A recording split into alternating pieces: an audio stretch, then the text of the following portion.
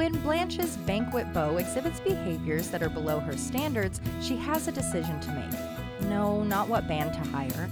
No, not what venue to get. No, not even what caterer to use.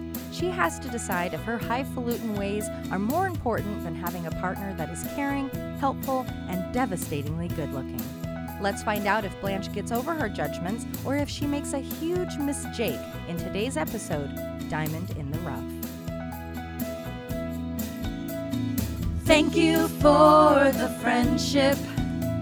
We've come so far and traveled wide. You're my best friends. I could never lie. I love when we party, dance and sing, and laugh just doing our thing. No matter the misters that come and go, I hope you know you'll always be my sisters.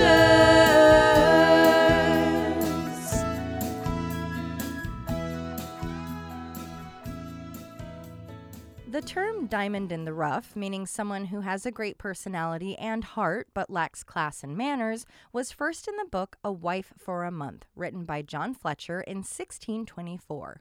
LiteraryDevices.net tells us the origin was the phrase, "She is very honest and will be as hard to cut as a rough diamond."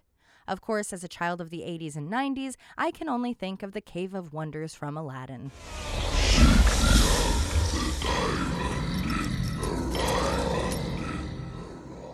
On this sunny Miami day, we enter the house to find Sophia having a heated phone call with, well, someone that doesn't realize the Sicilian gecko they're talking to. Negotiating a price, Sophia will only go as high as $50. Okay, fine, $60. When a floral dress with a white cardigan wearing Sophia hangs up to find white collared shirt, white pants, and purple sweater with a lighter purple bib panel Dorothy walking up on her, coming in from the lanai. She looks concerned given the tone of her mother's voice, but when she's told Sophia has found her a date for the upcoming banquet, it's then she learns the haggling was the price for her. She doesn't need her mother auctioning her off to the cheapest man. She'll get her own date, even if she has to pay $100. Moving on from her mother shopping for dates, they get to work on the invitations for said hospital charity banquet. Also helping to plan is Rose, who has just come into the living room from the kitchen in a light floral dress and pink blazer. Holding her full stomach, she's sampled from 10 caterers, but with no luck. They may not have found food yet, but she did learn the layered dessert of cake, ice cream, and browned meringue, a baked Alaska, can be made anywhere. Even more shocking, Dorothy offers Mars bars, which is like a Snickers without peanuts or a Three Musketeers with caramel. A Mars bar is made on Earth, but still at a distance, in England since the 1930s. Entering the front door is Blanche in a colorful flower skirt and teal oversized sweater and a long string of pearls that only draws the eye to the non-existent bosom. If you haven't seen the entire series, I promise I'm not a jerk. That's a Blanche quote, so stay tuned. Anyway, she is delighted with herself. She has managed to get the banquet booked at the Versailles room at the hotel. Dorothy is shocked by the news. That's a major cost of which the committee does not have the budget for. Girls, is this your first time dealing with Blanche? You know she has hustled and finagled some sort of deal. Which she has.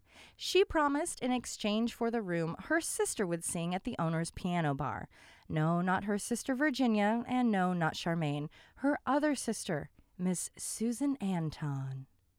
Model, dancer, producer, singer, actress, and delusional Blanche's imaginary sister due to comparable hotness, Susan Anton, is still working to this day. After receiving a Golden Globe nomination, thanks to her appearance in, of all things, 1979's Golden Girl, the story of which seems totally bonkers. Robert Culp, the sportscaster. He's paid to ask questions. It's just I have this little problem with this nonsense about the mystery, super, jogger, blonde. And introducing Susan Anton, America's most talked about, read about, dreamt about new personality. In a spectacular motion picture debut, Golden Girl, she'll win your heart, even when you know her secret. In case you didn't catch all of that, yeah, She is created by a Nazi doctor who locks her away until she's ready to be the perfect Olympian. Susan then went on to have roles in Cannonball Run 2 with Mr. Burt Reynolds, was on Night Court, Baywatch, Love Boat, Super Password, and Murder, She Wrote. She also had a top 10 country single. In what has to be one of the most Golden Girls layered clips, here is Susan Anton singing Huey Lewis's Heart of Rock and Roll during a Jerry Lewis telethon. Neon lights and the pretty, pretty girls all dressed so scantily. When they play the music, hard rock music, they like it with a lot of thought. Of course, the man didn't believe her. How could anyone as stunning as Blanche be related to such a peasant? Besides her looks, Blanche's moxie was appreciated. Moxie means a spirit of determination, verve, or vigor, not another V word she likes showing off. With the room covered, the ladies get back to their to-do list. As always, I appreciate that these partially retired older women are shown to be living some real housewives' lives. They don't just sit around waiting for life to pass, they live life. Planning events, hosting fundraisers, they have no problem taking on the responsibilities. So now they need to find a caterer and a band. Sure, Rose was supposed to do that, but Dorothy's worried if she does, they'll end up with the Hans Gerflagenblurber yodelers. Rose defiantly points out to Dorothy that that would never happen, because that band broke up, unlike the Sonja von Kugel tuba band, which might end up getting booked. With a ring of the doorbell, Rose gets up to answer it. On the other side is the one, the only, Jake Smollins from VIP Catering. Somehow making 70s fashion look real good, Jake has on jeans, the whitest colored, lowest buttoned maroon shirt, and a dark blue jacket. Oh, Jake Smollins, known in real life as Canadian actor Donnelly Rhodes. Besides being eternally hunky, Donnelly even sang in his appearances on The Chisholms and The Da Vinci Inquest. For me, let me hide myself in thee, let the water and the blood from thy blood. Before passing away in 2018 at the age of 80, Donnelly had a whopping 163 credits to his name. Some of his more notable appearances were on Battlestar Galactica, Mission Impossible, Police Story, Wonder Woman, Soap, Facts of Life, Cheers, X-Files, and Murder, She Wrote.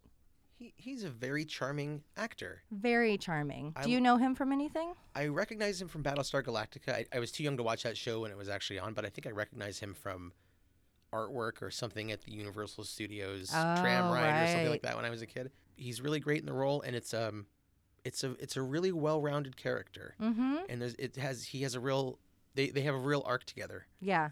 He's charming and maybe has a little bit of like F-boy energy. Oh, yeah. He's been around the world. He knows how to get it if he wants it. He's been in a lot of ports. Yes. But he also isn't a jerk about it, and he isn't disrespectful, and he's not, Yeah. he just likes to wear jeans and be chill. And, drink chowder. With Jake's formal introduction and handsome looks, Rose can't help but give a full Rose Nyland, St. Olaf, Minnesota introduction of herself. Turning to introduce Jake to the girls, Dorothy barely acknowledges him as Blanche stands up, formally and sternly introducing herself as the head of the banquets committee. Seeking credentials as to why he should get the job, Jake lays it out. He was a naval cook for 25 years. He's been running his catering business for 5. If needed, he could make Rose's favorite, chipped beef, for 1,500 seamen, or a chateaubriand for 2, which is named after a French author and is a piece of meat of which I have never heard. That, of course, wasn't what Blanche was inquiring about. She wants to know if he's married. When she learns that he's single, she is delighted. When hearing he wants to go by Jake, the still nearby and still smitten Rose shares she once had an uncle named Jake. Turned out he was the uncle that exposed himself at the family events. But who doesn't have one of those in the family tree? Finally getting her chance to speak with him, Dorothy arises, throwing Rose aside before grabbing Jake by the hand and delicately walking across the room to the couch. While at first she has a demure, delicate voice when inquiring about the cost, her tone changes when responding to his question of if they're looking for something formal or casual. Dorothy makes it clear their only criteria is that it's cheap. Well, Jake finds this level of honesty admirable. And Dorothy finds Jake's barely tamed chest to be the same. Oh boy, the sexual harassment, Dorothy.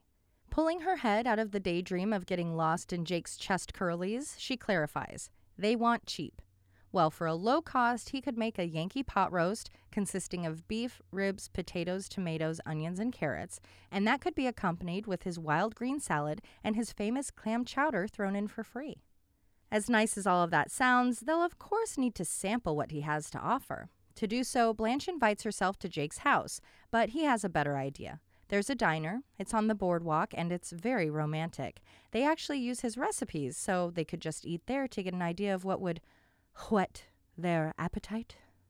A date is set. 8 p.m. tomorrow, he'll pick her up and they'll go out to dinner. As he slips out the front door like a thief in the night, the ladies, nearly breathless from his appearance, whisper a nice to meet you and what a hunk once he's gone. As Blanche leans on the door, fiddling with her hair, pleased with her accomplishment, she tells the girls to eat their hearts out. That phrase has been around since the Iliad as a metaphor for experiencing extreme grief. As Blanche basically tells her friends tough luck, Dorothy fights back. Hello, you just swooped in and took over the conversation with Jake the hot man, not even allowing space should one of us have been interested. Oh, Blanche considered all of that and still used all of her skills to win him over and get the date. And all she has to say for her actions? Damn, I'm good. It's a little after 8 p.m. the following evening, and we're treated to a new location, a restaurant, which from the outside signage, reading restaurant in Bavarian-inspired font and lattice-covered windows, doesn't look like it's on the boardwalk or that it's very romantic. But let's see what's inside. With decorative fish, helms, beach glass, and lanterns, the inside isn't much more romantic, unless you're a fisherman or a pirate. Well, that is if you're Blanche. I think if Coco and I were to sit in these low, uncomfortable wooden chairs among the candlelight and french fries, we'd still find a way to have a romantic time. Certainly. We'd probably do like, we'd order a bunch of little food and then you'd watch me eat it because it probably all has meat in it. And I could give you a review of the restaurant. And I'd cheer you on and go, yay, you enjoy that shrimp scampi. Probably like peanuts and throwing the shells on the floor. That is fun. I love that. Sawdust. Or we'll pretend we're like grown-up Goonies. Well, we are. We are grown-up Goonies.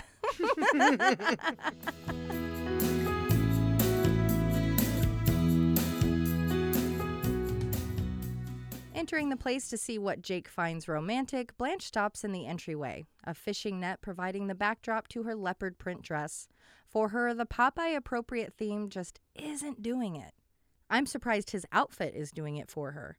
While she's dressed up, he somehow looks less formal than he did at the house. In jeans and a Dad on the Weekend-inspired bright blue teal polo and beige windbreaker jacket, he looks like he could do some damage to some crab legs or a lobster tail. Waiting for the table, the waiter, played by Mike Muscat, approaches his friend Jake and seats the couple at the finest table in the middle of the room. Mike continues working, adding to his 77 credits. In addition to being a writer, stunt, and cameraman, he's acted in Falcon Crest, The Young and the Restless, Jake and the Fat Man, Terminator 2, Forever Young, Last Action Hero, CSI, Shameless, Weeds, and of course, La La. Besides my personal issue with being stuck at a table in the middle of a restaurant, Blanche, now having sat in the uncomfortable chair and touched the unclean-feeling table, isn't sure she's at the top spot. For Jake, the fact that she didn't get a splinter when touching the table means that it is the best place. Jake orders for both of them by saying the usual, which makes me wonder, how often is he going to eat the food he literally could make at home? Maybe they give it to him for free? Or as he's ordering for two, how often does he take a pretty lady out to eat, ordering the usual? I'm on to you, Jake.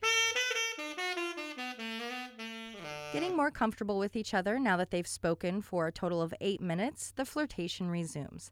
The pair are clearly very attracted to one another. Jake even going so far as to say in all of his years in the Navy, traveling the world, dating women in every port. Well, he doesn't specifically say that, but we can infer. He's never met a woman like Blanche.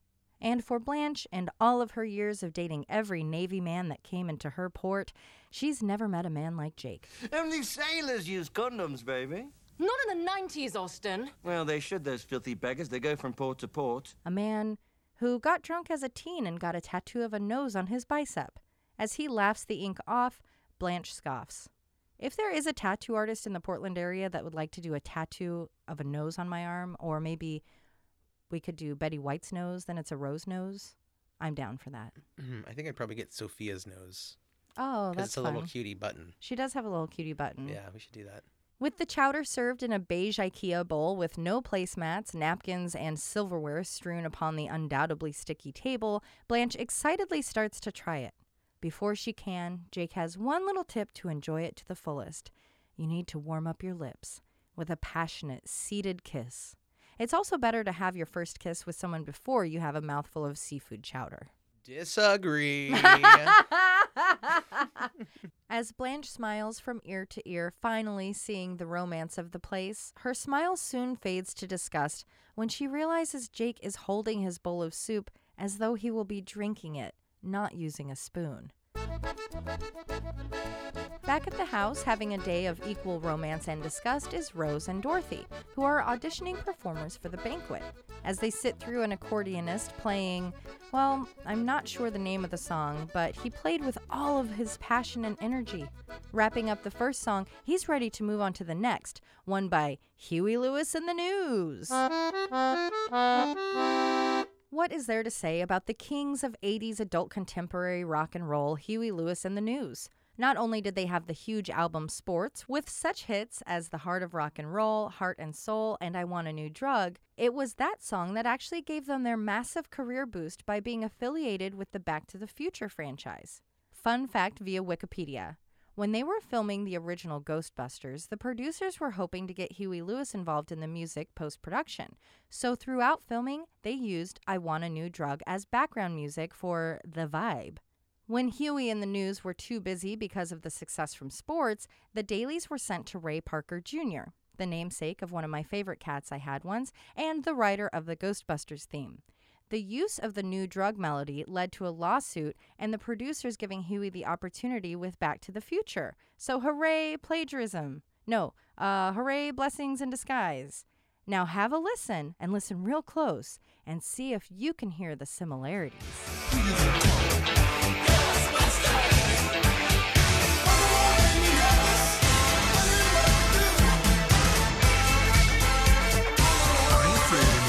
It's pretty blatant. And it's having those mashed on top of each other is just a great sound. I really enjoyed it. Yeah. I mean, they work well because they're the same song. It just sounds great. It was like, yeah, Spooky Lewis in the News. Oh, I'm sorry. Spooky Lewis in the booze. Yep. Of course, Dorothy isn't interested, and shockingly, neither is Rose. Pushing back, Mr. Hinckley offers to skip to his grand finale, wherein he holds sparklers while playing Hey, Look Me Over with just his feet. As impressive as that all may be, Dorothy isn't interested, so she pretends to be upset that it just isn't enough of a performance since he can't do all of that and smoke a cigarette at the same time. Playing Mr. Hinckley is Vince Tranchina. Besides being a co-writer on the new Yogi Bear show, he also appeared in Hill Street Blues, The Wizard, and Freddy's Nightmares, and is apparently a talented accordionist. In 1960, Lucille Ball made her Broadway debut singing Hey, Look Me Over, a song the creators had a bit of a concern about because they had the world's most famous female comedian breaking into musicals, and she wasn't exactly known for her singing. But don't pass the plate, folks, don't pass the cup. I figure whenever you're down and out, the only way is up. Our beautiful Broadway babe B even performed the song at the Kennedy Center. Up like a rosebud, high on a vine. Don't thumb your nose, bud, take a tip from mine. I'm a little bit short of the elbow room, but let me get me some. And look out, world, here I come. Showing Mr. Hinckley the door, Dorothy in khakis, another collared shirt with a reddish-purplish sweater vest, which I didn't notice until today's viewing, has like 4 buttons kind of right at the crotch or like lower belly area. It's not good. Well, Dorothy has a suggestion for the morose Rose. In white pants, a button-down shirt that looks like the wallpaper of a church lobby, and a very light seafoam green cardigan, who is panicking as they've auditioned a dozen performers, but they still haven't booked anyone. No worries, Dorothy has a plan. Let's go have some cheesecake. Once in the kitchen, the girls find Sophia in a yellow house dress who is getting some water after getting dehydrated from licking stamps and envelopes for the invitations. Rose has a helpful suggestion: use a sponge. Now, it could be a misunderstanding, sarcasm, or plain old smart-assness that forces Sophia to respond to Rose's attempt at helping by saying, "No, I'd rather use a glass." Rose, of course, had meant for the sponge to be used for the envelopes, the very idea of doing so making my toenails curl into my body. Using a sponge? Yes. To wet an envelope? Yes. You don't like sponges? I hate sponges. Oh, I didn't know that. And I don't use them. I I don't take use them for like issue- cleaning and stuff. Like I'll use it once. Yeah. And then it's out of here. Oh, yeah, it's just 'cause bacteria it's so party. gross. It's way more texture for me than bacteria. Well, unless it starts to stink. Don't even get me near a stinky sponge. That's in my top 3 worst smells. Burn the house down. But the idea, I can't even watch people like on old movies roll a cigarette because they just run it across their tongue like one time. I'm a licker, like a if I'm doing an envelope. But people that just go zoop, zoop, ooh, no thank you. And a dry tongue on an envelope, and then a sponge, and then people just drag the sponge and it's not wet enough. Well, I think I guess so. I don't know why I was imagining that the sponge is just sitting there and you're like wetting your finger or something, but that makes no sense. That's what cashiers do. That is what cashiers do, which is also gross because then you get little dried out, you got pruny fingers. Hey, man, they get you coming and going. I you can't do anything. I got texture issues. I You have do. sensitivities. I don't like sponges. In a revolving door moment that looks like Blanche and Sophia are working on a quick change performance, as Sophia leaves, the door swings to reveal Blanche in a dark periwinkle skirt and blouse combo. She looks mighty fancy, which was on purpose. She has, or more like had, a date with Jake, but he's late. Rose tells her to look on the bright side. He'll have an excuse, and even if he doesn't, he's hot. Who cares? It's not that easy for Blanche. She and Jake have been dating for a few weeks at this point, and it's been great, but there are some red flags, concerns, deal breakers. He eats with his hands. He puts his napkin in his collar. He wears white after Labor Day. You know, the things that are super important when looking for a partner. Dorothy finds Blanche's criticisms just that, too critical. But for Blanche, a stunningly beautiful woman such as herself can't help but be picky. With an announcement from Sophia at the kitchen door, we learn that Jake has arrived, mostly in one piece. With his tan button-up open to reveal his gray undershirt and his hands covered in muck, Jake is totally unpresentable to Blanche or anyone that might see them out at dinner. Appalled, Blanche cannot believe her boyfriend would pull over to the side of the road to help a woman whose car had broken down. Yeah, what a jerk. Even though Jake was just being a nice guy, Blanche is confused why he didn't just get a professional to do it. Someone, as Rose suggests, like Andy Grantinelli. Starting with owning racing teams in the 1940s, Andy found such success he was able to become the CEO of the car products company STP. After purchasing Tune-Up Masters in the 70s, he became a household presence, rocking a trench coat, which, to be frank, in a way you would imagine a trench coat would look on, say, the body of Winnie the Pooh. For my kind of tune-up at one guaranteed low price, you can trust Tune-Up Masters, or my name isn't Andy Granatelli. With just a look from Dorothy, Rose shuts herself up. After washing his hands, Jake kneels at Blanche's side, begging for her forgiveness while promising to make it up to her by going for a romantic beach picnic under the stars. With a deep, focused voice, Dorothy, not Jake's girlfriend, offers forgiveness. Realizing the crossed line, Dorothy changes her tune to, Blanche should forgive you. After tantruming and playing games for attention and apologies, Blanche agrees to go on the picnic. When Jake leaves the kitchen, Blanche can only look back at the girls with what can only be described as not really an O face, but perhaps an oh my god foreplay face. Left with only their cheesecake, tears, and horniness, the girls can't believe how lucky Blanche is to have such a great man. After Dorothy's bemoaning, Sophia offers her daughter comfort. Of course you could find a man as good as that. With an outreached hand and tears of appreciation, Dorothy makes a huge mistake. She asks her mother if she means it. Of course she doesn't, but how could she say anything different? She's her mother.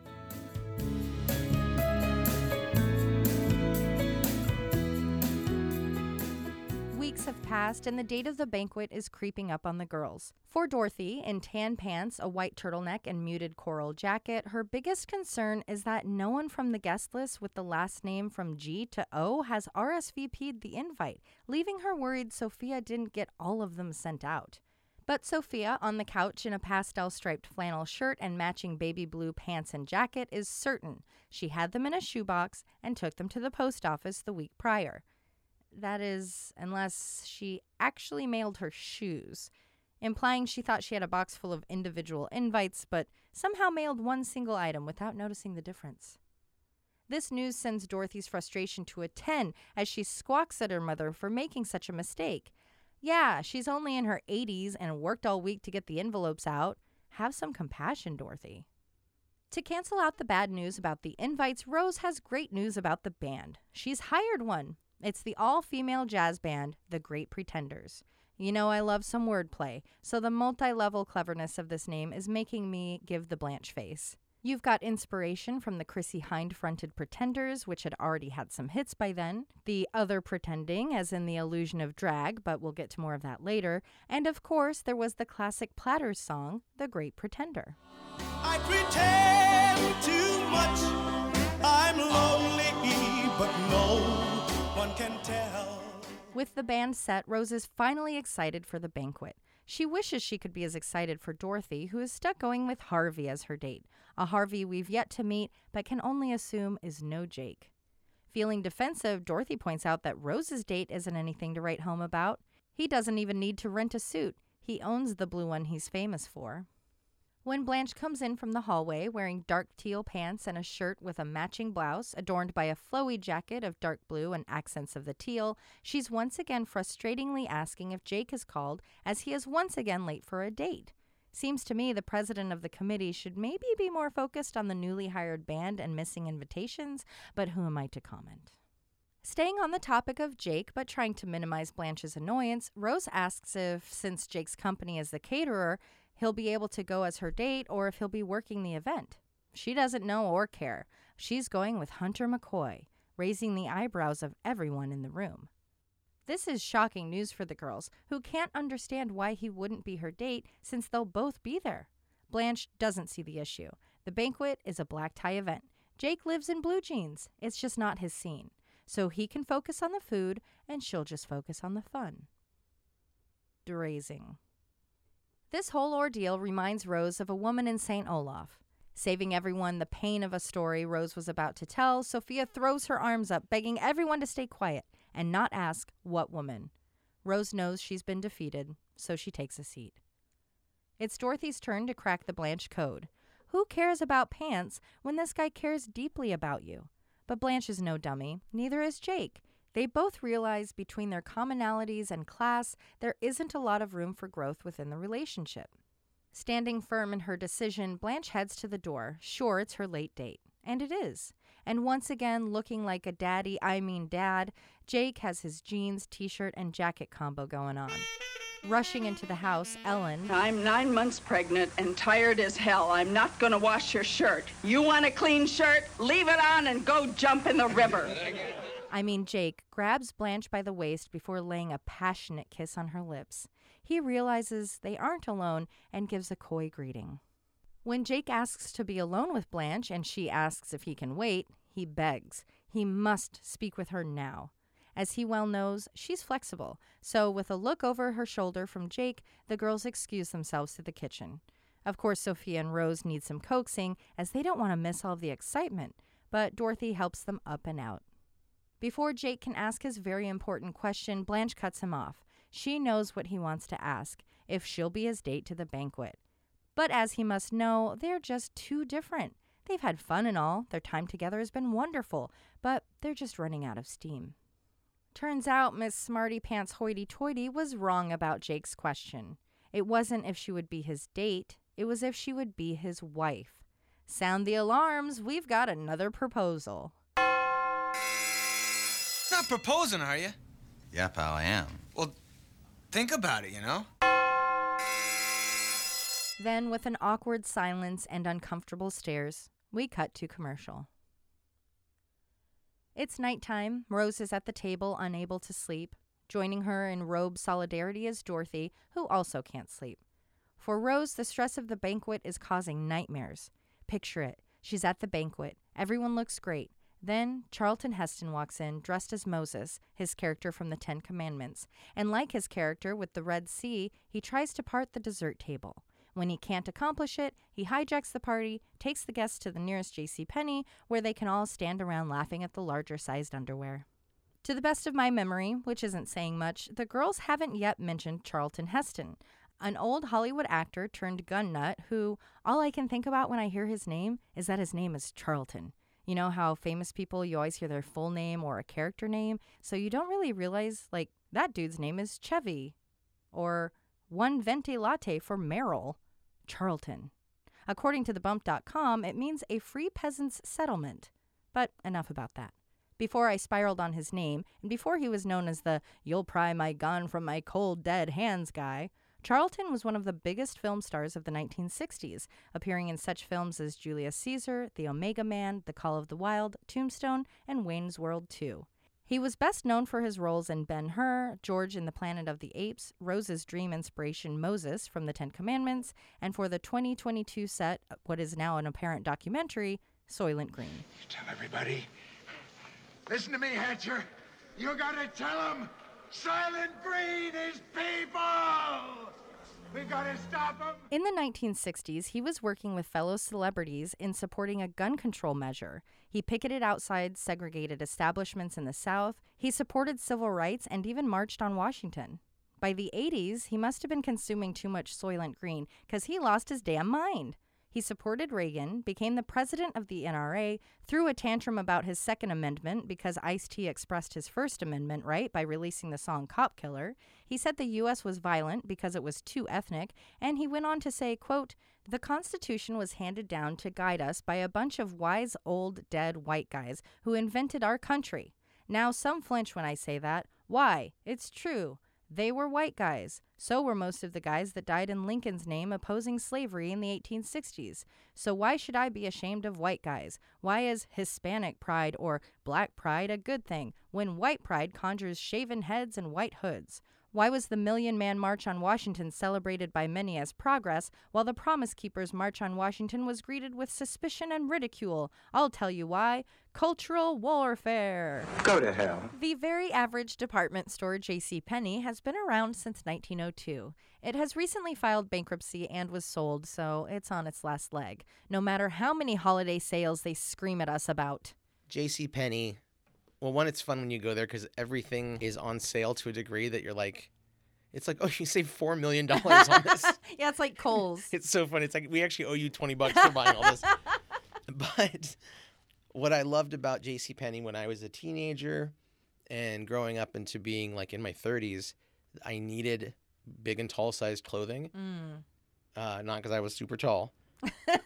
And that was really the only place that I could find things that were like reasonable for me to wear. Because otherwise, big and tall stuff in the 90s and up into the 2000s was rough. Yeah. I mean, everything was plaid. Everything was like 12 feet long. If you put it on, you know, like a polo would just go to my knees. The sleeves were, everything was just bad. But JCPenney kind of... They did it right. Kind of, yeah. They helped me out. So thank you. Kudos to JCPenney for being inclusive. And rips to JCPenney. You've done me right for a long time.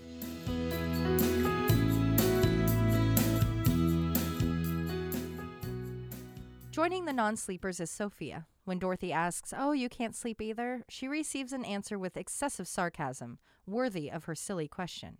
"Oh, no, I'm sleeping great. So well, actually, I thought I'd see how it would go in the sink."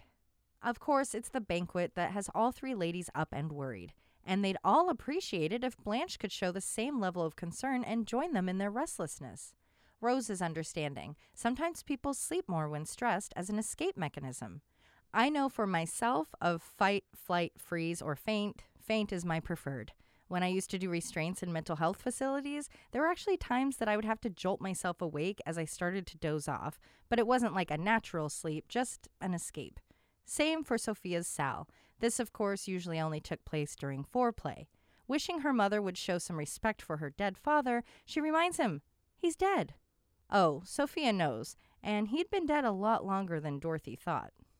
As much as they wish their friend was feeling better, Dorothy is struggling to find any empathy for Blanche. She's made this bed by throwing away a perfectly good man that, according to her, had no other faults than his manners.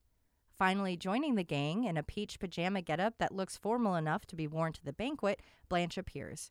Dorothy doesn't hesitate to inform her not only were they just talking about her, but it was about how stupid she is.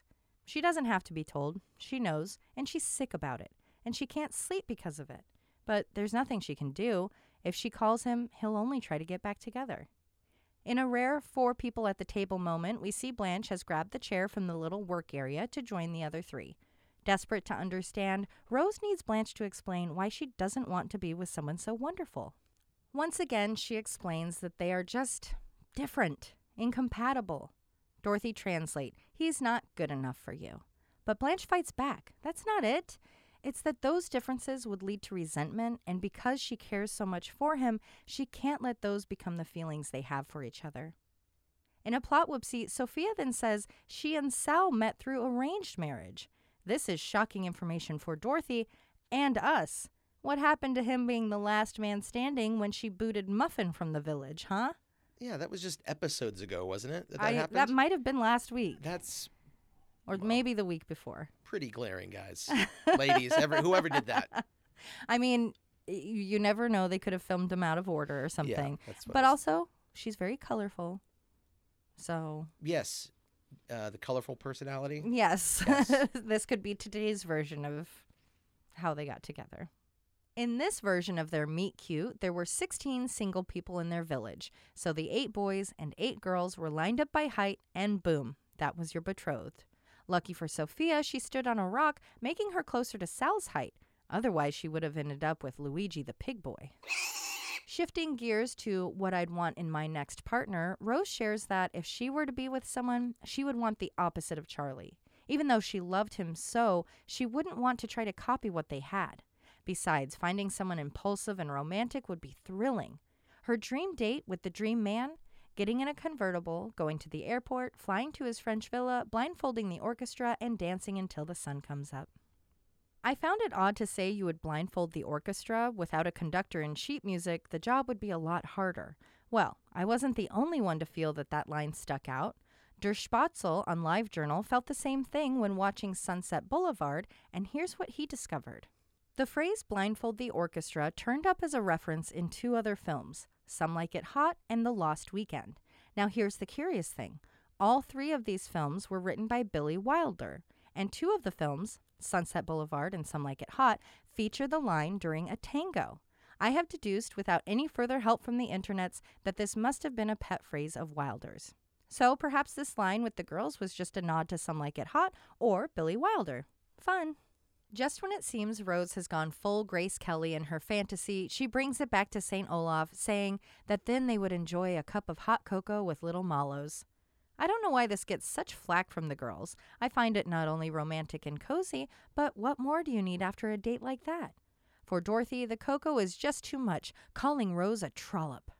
Originating from the German word Trull, meaning sex worker, trollop means a woman who has many casual sexual encounters, and apparently someone who likes cocoa.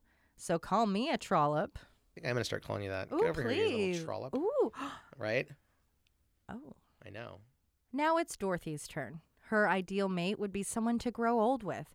Not in the way we can all do, even alone, as Rose so eloquently pointed out. What Dorothy means is someone unlike Stan, someone who wants to grow old. They want to watch sunsets and pass time on the porch, enjoying nothing more than one another's company. When it's time for Blanche to share, she surprisingly isn't sure what she wants in a partner. Even with all of the dates, men, and engagements she's had, she hasn't stopped to take the time to figure herself out so she can figure out what to look for in a partner. Once Dorothy really pushes, Blanche is firm about 2 things. She doesn't know what she wants, but she knows it isn't Jake. She'll just have to wait for her prince to come. When Dorothy asks what all of that meant, Sophia, who was only paying attention to part of it, thinks Blanche is off to sleep with, oh boy, that little black guy prince. Which technically isn't an oh boy, but there's something about how it's said. You don't need to, describe Prince. Also, who do you think would out-sexy the other, Prince or Blanche? Oh. For both of them, it is like the foundation of their lives. I mean, I don't really like Prince, but I would have to go with Prince. He just has this. If he was any larger of a person, it would be too much sexuality. Yeah, it would be intimidating, I think. I mean, I think it might like destroy the world. Give it to me till I just can't take no more. Come on and do me, baby, like you never done before. Finally, it is the night of the banquet. Going to the same hall/hotel as the dinner from the Flu episode, we enter to find a beautiful gathering full of beautiful people, like Rose in her light blue ruffled dress and drop-waisted light pink lace blouse that it's kind of like over the top of the dress, and her blue tuxed bow. Interrupting the conversation, Dorothy, in a stunning navy and sequin dress with lots of extra fabric making an X across the body that I can only assume is there in lieu of pockets or to catch food that falls, is concerned about the band. Dorothy's not really worried or even upset about it. She just doesn't want the people at the party to notice and get all biggity. Before they can even promise to keep it quiet, a stunning Sophia, in one of my favorite outfits of hers and maybe on the show as an entirety, which is a shiny gold dress with a gold cardigan and an over-the-shoulder purse instead of her usual. And she starts hollering across the room, asking if anyone saw the queens on stage. Hopefully she's meaning that like drag queens and not as a slur.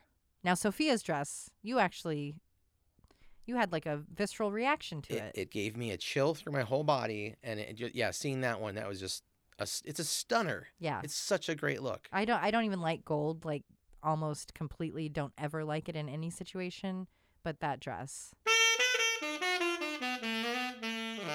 Then the president of the banquet and queen of the universe Blanche appears in what looks to be a 75-pound maroon velvet dress. That's when we finally meet her date, Hunter McCoy. Played by Howard Witt, whose career ran from 1972 to 2010, some of the more notable of his 46 credits were in programs like Law & Order, St. Elsewhere, Murder, She Wrote, Remington Steele, Taxi, Hill Street Blues, Days of Our Lives, Rhoda, Kojak, and a Disney movie I have never heard of, but whose title is already in Coco and Mai's vernacular, Mr. Boogedy. Keep an eye out for the Boogedy Man. What Boogedy Man? Boogedy, boogedy. It's spirited family fun. Mr. Boogedy.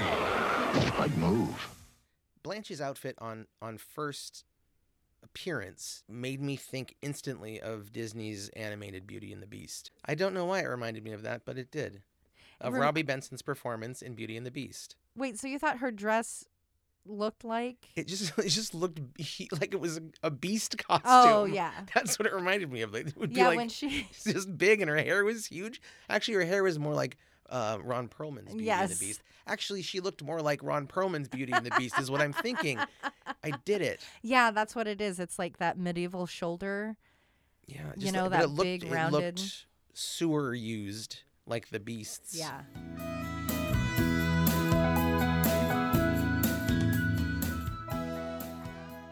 Coco, would you like to tell the people what a boogedy is in our household? It's like a little prank scare or a little joke spooky. Yeah, a little hide and spook. Yeah, of some sort. And then we say boogedy. Boogedy.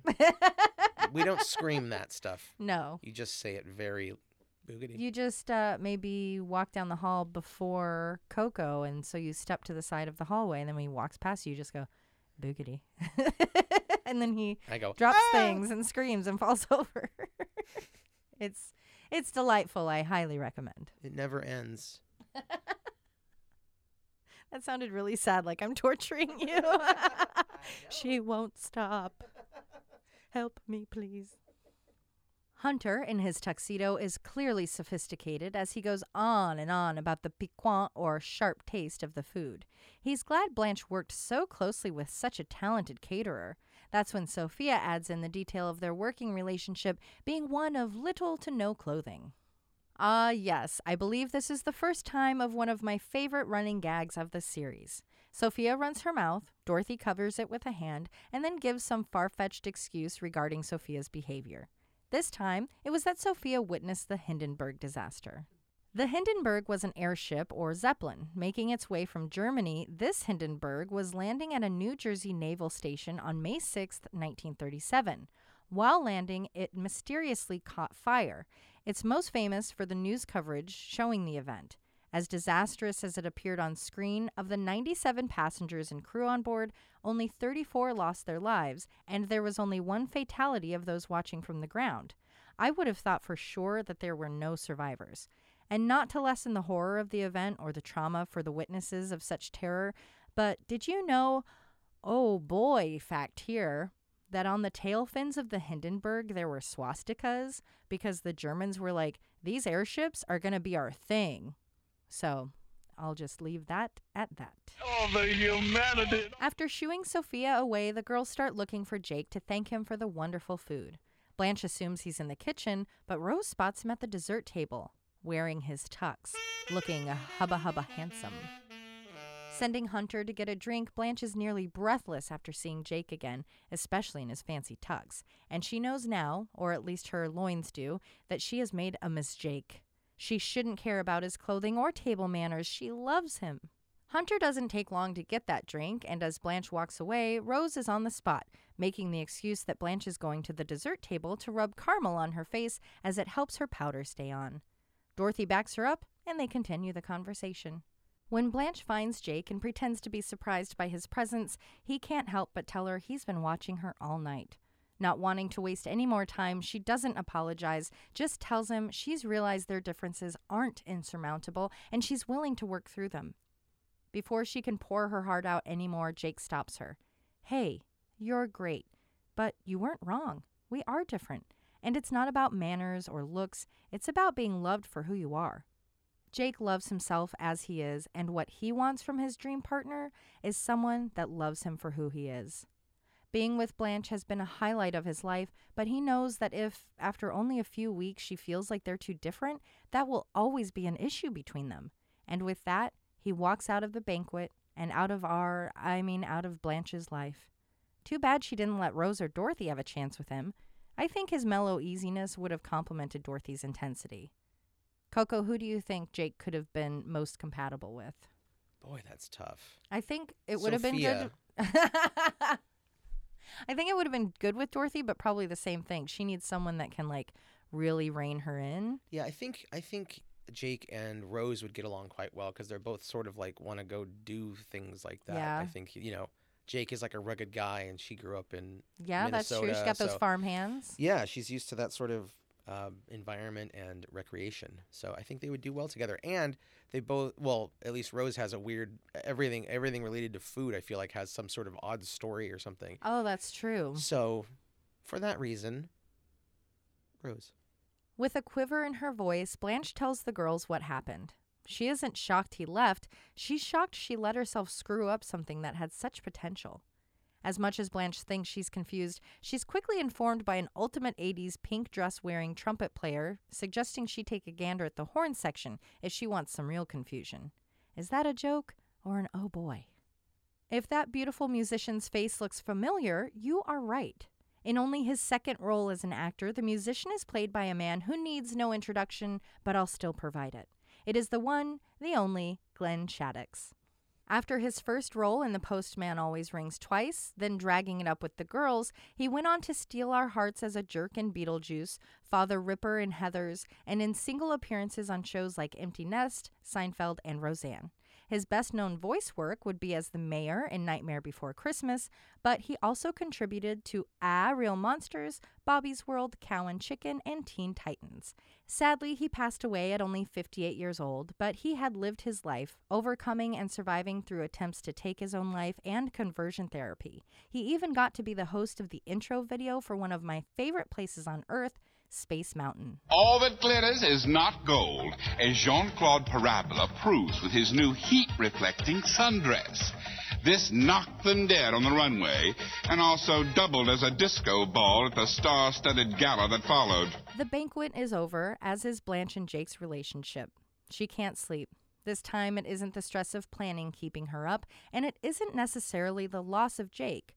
Per usual, it's all about her, and she's upset at the realization that she's getting older. The pool of wonderful men is getting smaller by the day, and she's just thrown one away. Complaining about her own mistakes, calling herself names, though she's made this heartbroken bed and she has to lie in it, Blanche is either processing the ordeal or seeking attention. Either way, Dorothy's a good friend, and she puts a stop to Blanche's whining. You're beautiful. You have a full life ahead of you, and you'll be meeting plenty of men. You'll never be alone.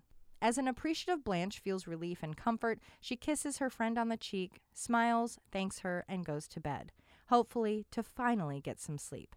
Using Blanche's words against her, Dorothy now realizes, damn, I'm good. When it comes to Blanche's type, it turns out, more than anything, she's a classist. While the moral of today's episode is to not judge a book by its cover and to not let your own conceptions get in the way of possible happiness, I'm not sure what the right or wrong answer is when it comes to Blanche and Jake. Jake is right. He deserves to be loved for who he is, not what he could be changed into. But Blanche is right too. If she doesn't feel comfortable with Jake's behaviors or would rather live a life of hiring people to do work for her, they might not be compatible. In the same vein, Dorothy and Rose shouldn't try to force their friend to ignore her gut just because the guy is a dreamboat. For years, the Golden Girls community has pined for Jake, wishing Blanche hadn't been so stubborn or judgmental. But she should be commended. She saw the path they were on, one leading towards resentment and frustration, and she cared too much for Jake and herself to let them waste their time like that. And maybe that is really the moral of the story. It ain't gonna worry me for long. It ain't gonna worry me for long. I'll get up in the morning and I'll still be singing my song. No matter how delicious the the caterer's food may be, if it's not good for you, you've got to walk away. But make sure you're doing it for better reasons than shabby clothes. You don't want to live your life regretting a Miss Jake of your own. As always, thank you for listening, and thank you for being a friend. Be sure to join us next week when we talk all things cheating with Son-in-Law Dearest.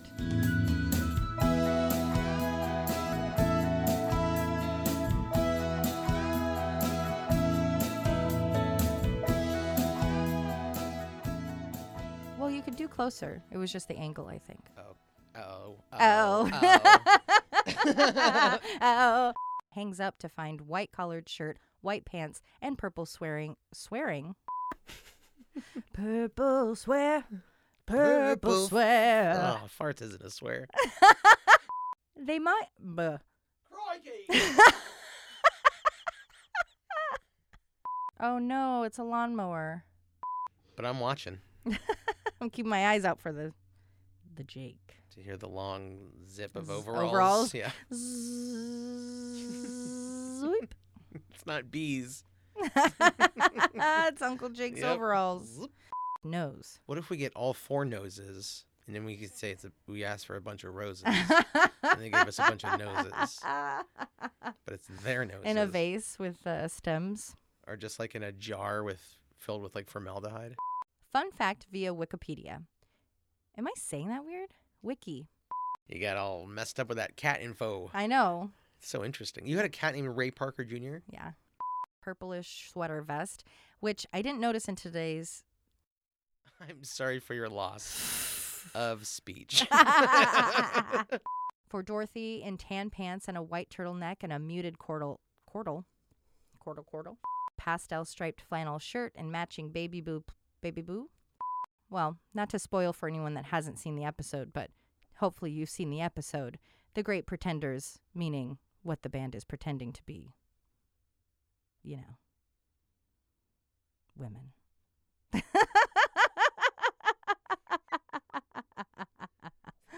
Are you okay? Yeah. What happened? I changed like an entire paragraph. Oh, okay. And just went off the rails. Yeah. It's a weird performance. What's happening here? Thank you. Yep. The wind is making me crazy. I don't think he was buried with a gun, but he did sleep with an 1873 Winchester rifle. There's nothing easier to fire from bed than a lever action rifle from 140 years ago. He was not allowed to be buried with the gun because of state laws. Good. Didn't even get into his cold dead hands. Yeah, they had to pry it. It was pried. No prying needed. They're like, okay. Unless he died with it in his hand. Oh my God! Wait. They didn't say, but maybe he didn't die with. He didn't like die with one in his hand. He definitely did. did. And they had to pry it out of his hands. Definitely. They like super glued it to his hands. What a eulogy. What a remembrance. We got your gun, bitch. We got it. He's really good in the Omega Man. Yeah, that was the original version of I Am Legend. Oh, yeah, that's right. Starring Hitch. Kevin James? That's right. I am Blart. Ooh, I don't like that. That sounds like you're sick. Welcome to the show. Hey! Hey! Oh, hey, Paul Blart, 10-year veteran. Hard thing, Paul. Think. What are you trained to do? Nothing. The hell are you doing out here, Fred? Corporate sent me here to check up on you and your co-workers. Random selection, no need to get too nervous. No! What the hell are you doing out here, Fred? Confusing, right? How did you get out here? I believe in magic! Fred, if you're real, you better tell me right now! If you're real, you better tell me right now! You're pushing it.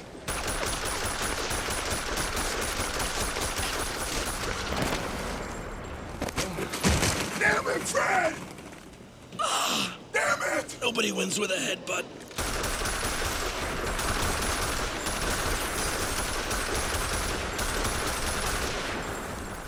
Roger that. I know for me, out of fight, flight, fight, or free. I know for me of fight, flight, fight. Wait, I put it twice. You know what? It is upsetting and I hate it. Thank you. Don't you get it, man? Don't you get it? The guy who's always singing in the bathtub. The guy who's on a motorcycle with a frilly everything on. Fun fact, did you know Prince's actual name is Prince? No. It is. That's cool. Yeah. Well, I think it also might be, I think that's part of why he was considered so sexy by so many people is because he has that smaller stature. So it's not intimidating. It's not like, oh, he wants to, you know, because there are other people that sing about that kind of stuff and it's like, oh, that sounds intense or like. You know you want it. You're a good girl. Exactly. Yeah. That's a jam. Did the Beast solve crime? Did he fight crime? Like what did the Beast do? He just hung out in that He was sewer. a prince. But he wasn't a prince there either? He I was believe just... I mean he lived in a sewer. Wow. So probably not.